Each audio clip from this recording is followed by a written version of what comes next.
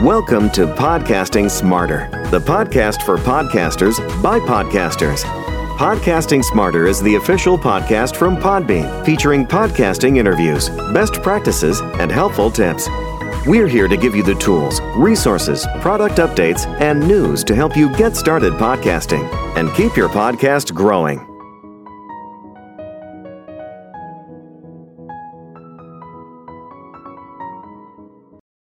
Hello and welcome to Podcasting Smarter. This is Norma Jean Belenke, Podbean's head of events. And today's episode is a conversation with CEO and founder Jeff Umbro and Vice President of Marketing and Audience Development, Joni Deutsch of the Podglomerate, where we'll get into audience development, monetizing your audience, launch strategy, and more. Stay tuned, and here we go. Hi, guys. How's it going? Hello. Hey. Good. How are you? Good. We are so excited to talk to you today. So first off, tell us a little bit about what is the Podglomerate? Sure. So the Podglomerate is a company that I founded back in 2016. And today we do three things. We produce, distribute, and monetize podcasts. So on the production front, we will do white label production as well as owned and operated IP. We just launched our first truly original show called Missing Pages a few months back. It's been doing great. You should check it out. But then we also produce shows for folks like Lifetime, History Channel, A&E, Spotify, etc. We run audience growth campaigns for third parties focused on publicity, marketing, cross-promotion, paid acquisition, pitching the apps, etc. And I'm sure we'll get into a little bit of that later on. And we do that for quite a few organizations across the industry. And then we also run ad sales initiatives for about 70 different shows, agency, direct, programmatic, etc. So we like to think of ourselves as kind of like a services agency that you can come and hire really for any level of podcaster. It can be, somebody who's just doing this as a hobby, or it can be like a big Fortune 500 organization. We can kind of help you all level up what you're working on as kind of an independent for-hire agency, as opposed to working with like an iHeart, a Sirius, a Spotify, etc. Amazing. Amazing. And before we jump into audience development and growth, which is what I want to focus on today, tell us a little bit about how you both got into podcasting, because everybody's journey is so different in the industry. Yeah, sure. So for me, I actually did not begin my professional career thinking that I would get into podcasting. I was actually pre-medicine, biology, going to be a physician, going to be a doctor, a very different path. And that was about 10, 11 years ago when I was in college. But I always had a love of media. I always had a love of storytelling. I had a love of podcasts, but back then my podcasts were like the KCRW music podcast, like the public radio, tiny desk kind of podcast for music discovery. And I wanted to do something for fun on the side to get me out of the biology lab with rats that, we were doing research on. And so I picked up a shift at the college radio station on campus. And I then eventually decided that I really loved broadcasting. I loved media. I loved audio and sound storytelling to a higher degree than I thought, and made that my career. So what led me specifically to podcasting, though, around that time was when starting that media journey, I moved to an NPR station to work for my first job, official, post-grad job. And they had a podcast that was pre-existing.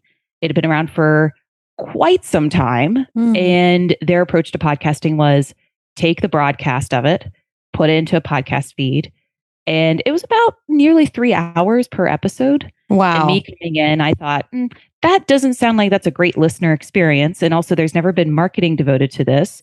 Let's try to figure out how we can make this a good podcast experience for all involved.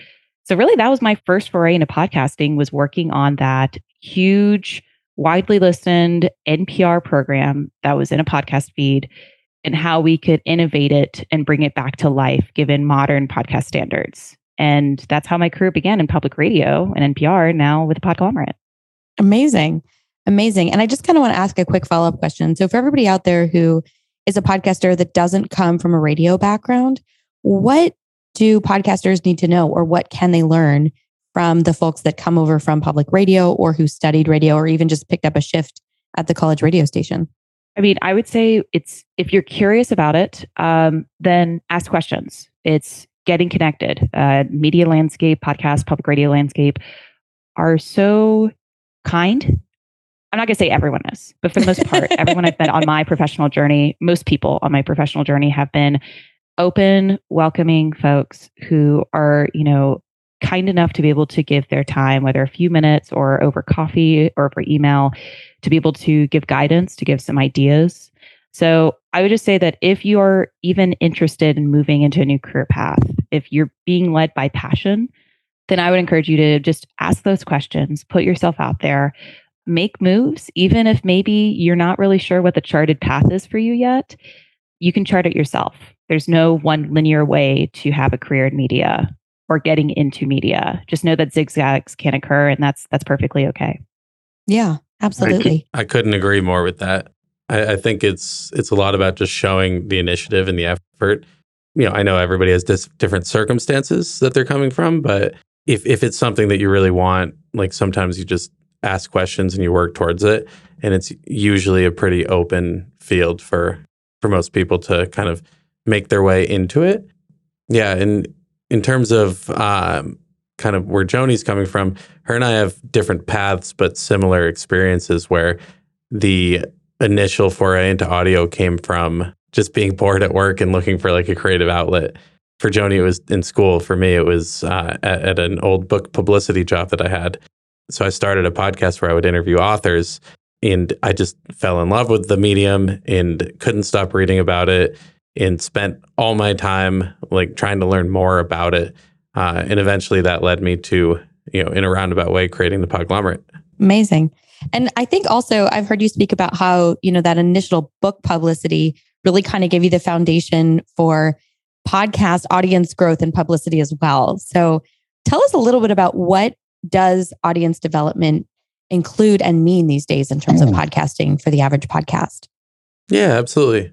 So audience development in podcasting it can be a lot of different things for a lot of people. Like step one is honestly just figuring out what is your goal and what are you trying to do? Are you interested in downloads so that you can monetize them? Are you interested in engaged listeners so that you can build a community around a certain topic? Are you interested in thought leadership, business development, lead generation, building events, premium subscribers, etc.? And there's a little bit of a different strategy that kind of leads into each of those different opportunities. But generally speaking, the key is first figuring that out and then, honing your methods in order to attract like the listeners that you're looking for. We've worked with a lot of folks over the years that are interested in any number of the things that I just mentioned. But generally speaking, you're going to look at some form of, publicity. So, trying to get your project written about or talked about through different media elements, through reviews, lists of shows surrounding certain topics, features, interviews, etc. Trying to get your show in front of your audience that exists elsewhere through email, newsletter, website, social, etc. Maybe you have like a live event space attached to your show. Maybe you have like an app. Then there's cross-promotional opportunities with other podcasts, because the best way to find podcast listeners is to go after the folks who are already listening to podcasts. There's no barrier to entry there. Yes, we talk about this all the time at Podbean. Podcast listeners are listening to other people's podcasts. Do swaps, do ad swaps, do collaborations. Mm-hmm. Absolutely. Yeah. Absolutely. It's a really accessible way for a lot of people to jump in and tackle this initiative as well. There's a lot of people who are looking to do it, and there's different levels of sophistication when it comes to like running this kind of outreach. But ultimately, like everybody is interested, especially if it's a good audience and content fit. And there's a lot of different ways that you can help track like the success of that. We use Chartable Smart Promos all the time, which basically uses pixel integrations to track how effective an ad unit is. There's a lot of different ways to think about that. And then there's paid acquisition, which I can go into. And then there's pitching podcast apps, which is a little bit more of like a gatekeeper situation, but not always, and opens up a lot of opportunity in the same way that people who are listening to other podcasts are like already kind of attuned to how to listen to a new podcast. The folks who are looking in the podcast app's discover section are the ones who are actively seeking out their next listen. Absolutely. And at Podbean, we do have in-app promos. So I'll have the link here for everyone listening, which is pretty exciting. And in terms of some of that promo, can you tell us maybe an example of some shows that listeners may have heard of, or some particular launches that you guys can share with our listeners here at Podcasting Smarter? Yeah, sure. So as Jeff mentioned, we have the pleasure of working with a wide range of clients of campaigns and shows. So that means genres. So we have some shows in the business category. You may have heard of Money Rehab with Nicole Lappin. Nicole is one of the best financial analysts and reporters out there, coming from CNBC and Bloomberg and CNN. And her podcast, Money Rehab, has basically been the number one show on the business charts for quite some time. Yeah. But more than that, we have other shows outside of business that we work with, some that folks may be familiar with, especially in the year 2022. One of the shows we had the pleasure to work on this past year was This Is Dating, which was a podcast that Vulture named one of the best of 2022, a co-production or This Is Dating was produced by Magnificent Noise, a collaboration of PRX. And basically I would call it a reality dating show, but through like a public radio-like lens. But again, our shows vary depending on the season, depending on the client we're working with. One of the more recent ones we've worked on is PBS Nature's podcast, Going Wild, with Dr. Raywyn Grant. It's a sound-rich, really beautiful journey, not just about the environment and, your favorite critters in the wilderness, but also identity and the sense of identity that comes from saving the wilderness and the world. To tack onto that, we have the pleasure of working with a lot of really amazing partners. NPR new NPR stations, including NHPR, which is New Hampshire Public Radio, but then also, academic institutions, think tanks, other production companies, publishers, etc. So there's a lot of different ways in which we do that. We do use, I keep going back to the PR marketing, cross promo, app pitching, and paid acquisition, because that's the general framework in which we kind of tackle this. It always helps you can take a step back and just point to each of them and see kind of how we've been performing on them and what we need to go back to do more of. But generally speaking, there's 100 different ways to go about a marketing campaign or a growth campaign. And it really does go back to what are your goals and what's the best way to kind of connect the dots there. Yeah, absolutely. And every podcast, like you mentioned, does have different goals, right? Maybe it's lead generation for your own small business. Maybe it's a hobby podcast. Maybe, you're trying to build a vast and wide audience, within your genre. So it really is specific to your podcast and the vision that you have for your show. I want to talk a little bit next about what the relationship is between audience and monetization, because you guys do move around in that space, especially with ad campaigns. And then also, there's budget put into building the show and then there's budget put into advertising on the show. So tell us a little bit about that push and pull in terms of audience and monetization with some of the shows that you work with. Yeah, absolutely. So there's a lot of different ways that you can think about this. If you're trying to monetize a show via advertising, there's the math problem of how many downloads are you getting? How many impressions are attached to that download? For example, if you have a show that has 100,000 downloads an episode, you might have 100,000 pre-roll impressions, but then you might have, 80,000 impressions in your first mid-roll, 70,000 in your second, and 50,000 in your post-roll or something, which has to do with the consumption rate of the episodes. So there's actually some not complicated, but annoying math that goes into figuring this out to see really what you're able to sell for every show. And a lot of it is projection based. Some of it, is a little bit more regular if you're working with a show that's kind of always on. So you have more of an expectation of the audience. And then simultaneous to that, you have to look at what kind of growth opportunities exist as you're putting promotional efforts behind the show. So you can determine if I'm going to do this big campaign and we think that the New York Times is going to write about the show, is that going to impact these ad sales? And then you have to figure out the timing of that, because oftentimes you're actually selling these ads, months and months in advance. So anyway, I say all of this not as any form of guidance or education really, but more so just to illustrate that it can get really complicated when you're going out to monetize a show.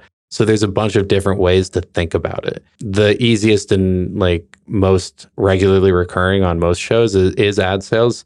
And you basically just take your downloads versus your number of ad markers that are in each episode, and you try and sell those for a CPM, which is a cost per 1,000 downloads.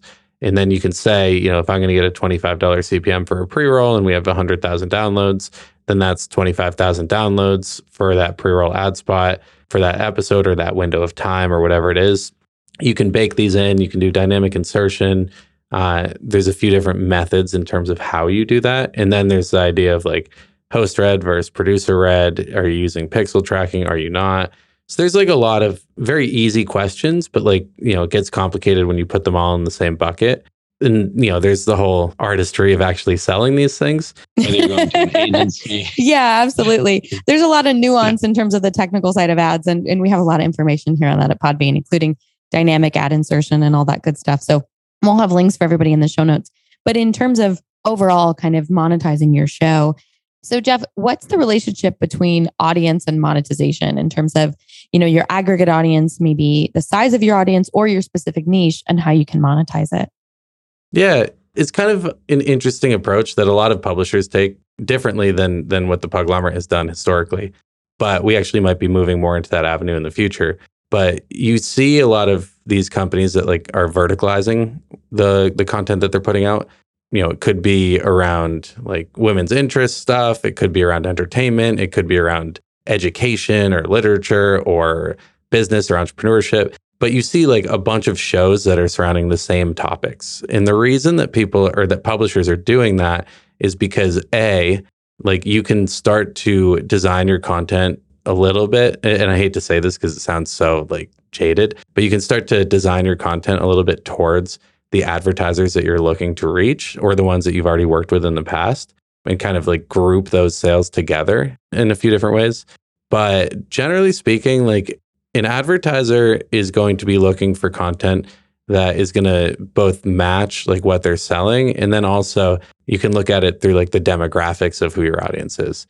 So what I mean by that is like, if you have a podcast about entrepreneurship, then like QuickBooks might be interested in advertising on that because you have a bunch of theoretical entrepreneurs who are going to be like needing to do their taxes, right?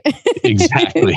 Yeah, but then at the same note, like you can also look at like, who's listening to the show. Like, Dove Soap or Unilever may have like a bunch of data on like, men in their 30s in Ohio that they want to reach.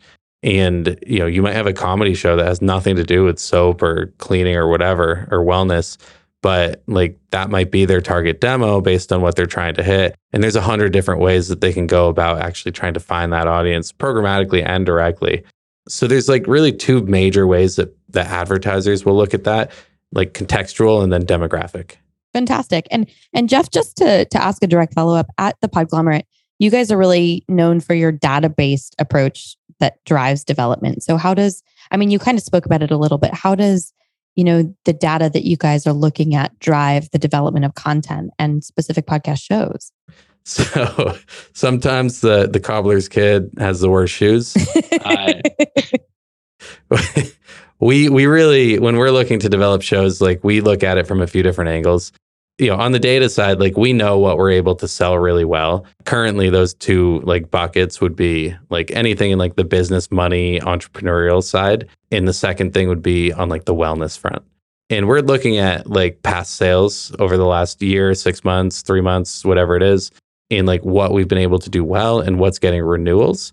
On the same note, like the content really has to stand up because it's easy to sell something for like a test. It's really hard to get a renewal if it's not working. But then when it comes to like the development, the cobbler's kid comment has to do with really the idea that like there's the stuff that we know is going to make us money on the ad sales front. And then there's the stuff that we just really love making. So we make a lot of shows about like the literary and publishing community.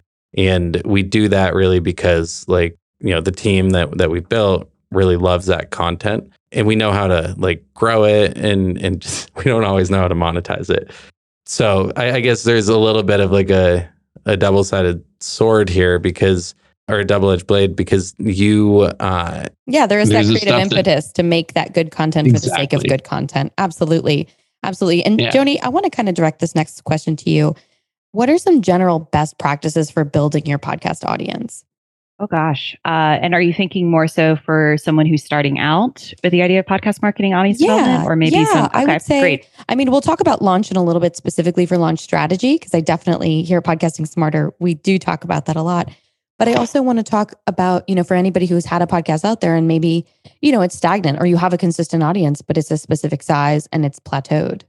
Yeah, no, I think it's a great question. And I'll start by saying the reason I asked that question to you, Norma Jean, is because it's also worth starting that internal question and ideation of what resources do I have available to me? Resources, not just in budget and paid budget that you could do on paid ad spend or paid audio spend, but also what is the internal and owned operational channels that you have that you could utilize in growing audience, in the sense of, do you have an email newsletter? Do you have social media channels that are active? Obviously, the podcast feed, if you're wanting to grow your audience, that's pre-existing. But I mention that because knowing that, doing that internal audit will be able to give you a sense of, okay, if I reach out to a cross-promotional partner, whether it's another podcast, maybe it's an email newsletter with an audience that I'd love to be able to get my podcast in front of. Here are the ways in which I can say how I can return the favor, how I can be able to build this cross-promotional relationship so it's beneficial to both sides. So that's the first thing I would do, is really just consider what do you have available and what are your audience and content goals. And then following that, it's then deciding and making a list of where are the places that you would love to have your show featured and put in front of that audience type, that target audience that you'd love to be able to bring on board. And again, that can include email newsletters and maybe can include social media channels.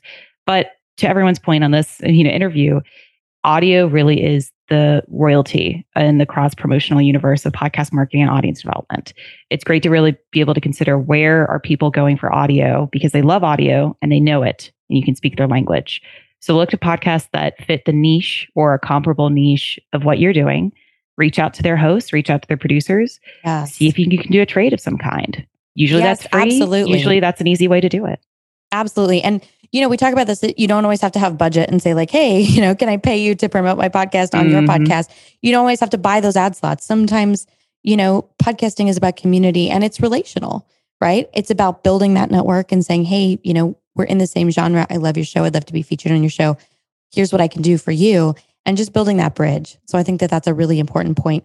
And I want to ask you next, Joni, what makes the difference for the podcasts that have made that impact or stand out in terms of audience development? Have you seen anything different in terms of practices that they're doing, anything consistent that they're doing that maybe podcasters here can learn from? One thing I would say is that not everything with podcasting should be focused on the data, because to your point, it is about human relationships. It is about growing an audience, engaging with the community, growing relationships across the different, fields of audio and media. But yeah, it does come down to downloads. It does come down to the little, data figures 0 to 9 that can give you an indication of whether your efforts are actually falling upon the right ears and encouraging them to be converted into listeners and maybe subscribers or members, depending on what your goals are for your podcast down the line. So I would say that maybe one of the things that people are emphasizing more and more now that people understand how to make a podcast in terms of where to get equipment, where to get the best microphone.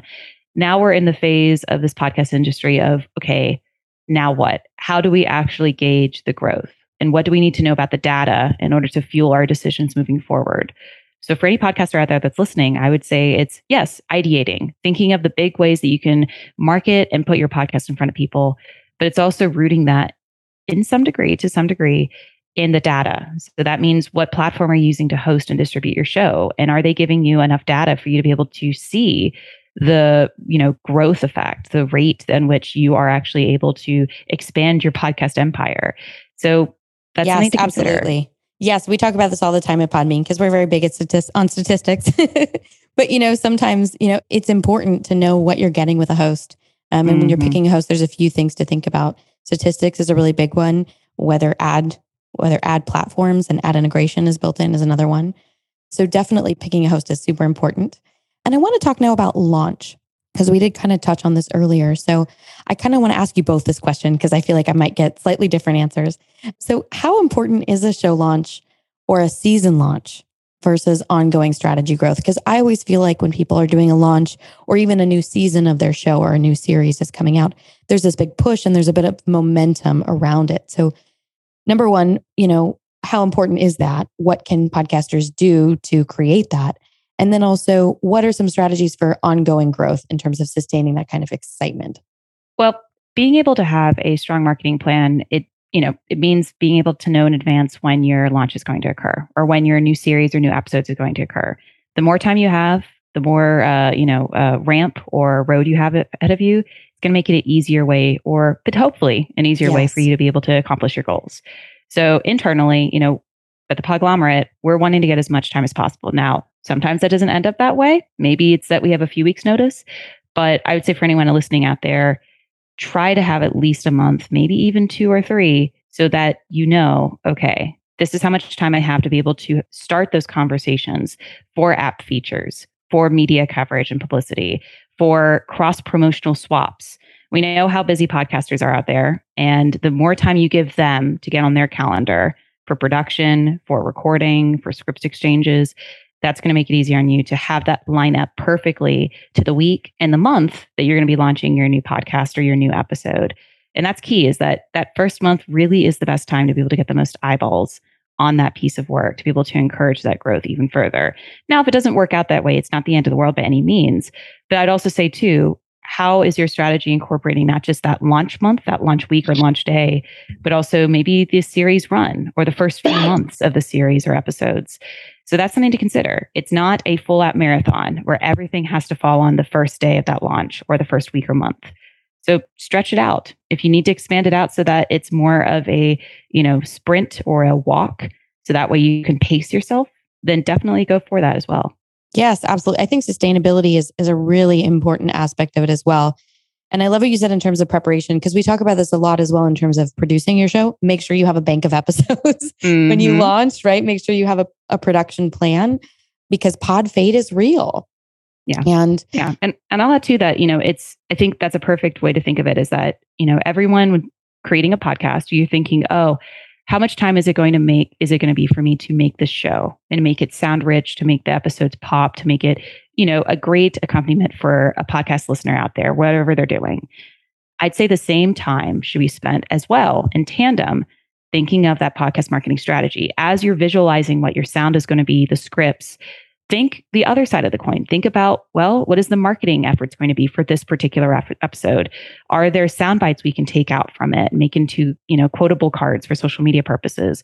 Are there video segments that we can utilize that for TikTok or Instagram Reels or something else? It's thinking of it from both lenses. I know that can be a bit of a muscle strain at times, but that's going to be helpful, because as you're ideating on the production side, you're also going to be brainstorming then, how can this be something to grow that audience out further? Yes, absolutely.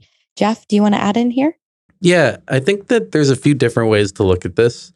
First of all, I agree with everything that both of you just said, but really diving into it a little bit, I think that there's a different structure for marketing an always on show versus seasonal show versus some kind of fictional show versus any other type of genre that's out there.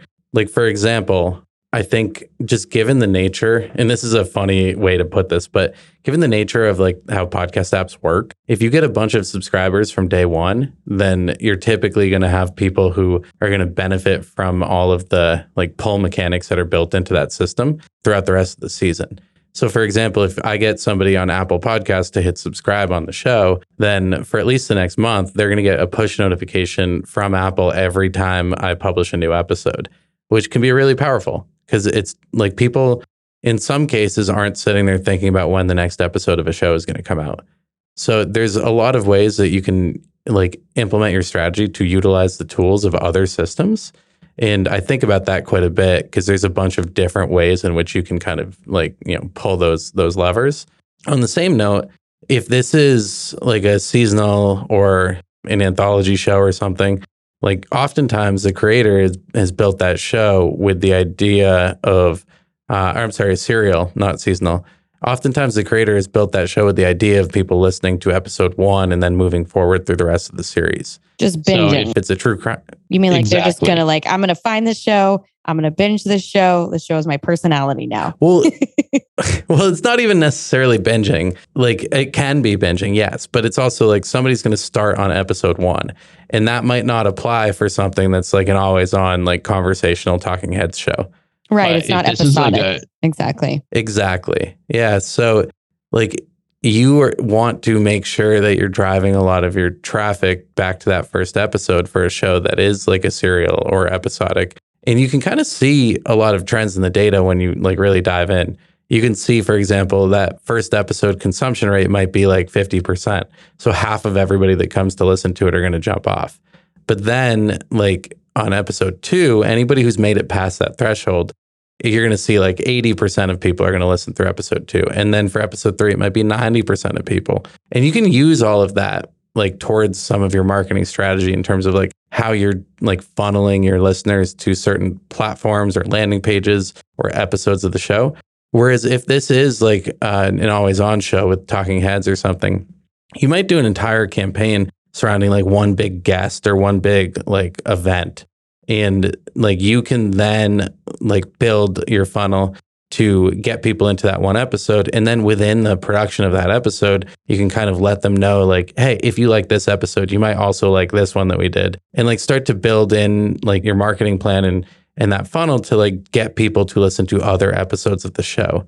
So kind of like cross promoting within your own show. If where you know your listeners are going to be. Absolutely. Exactly. Oh, that's brilliant. If that's your entry point. Yeah. Exactly. So it's figuring out where the entry point of your show is and then making the most of that. Absolutely.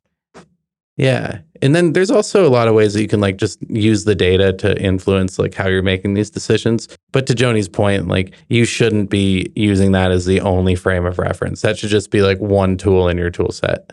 Yeah. And I think that's a key point here is that there are a wide array of strategies and tactics that, again, can fit your budget, your resource, your time management, because, again, pod burnout's real or pod fade is real.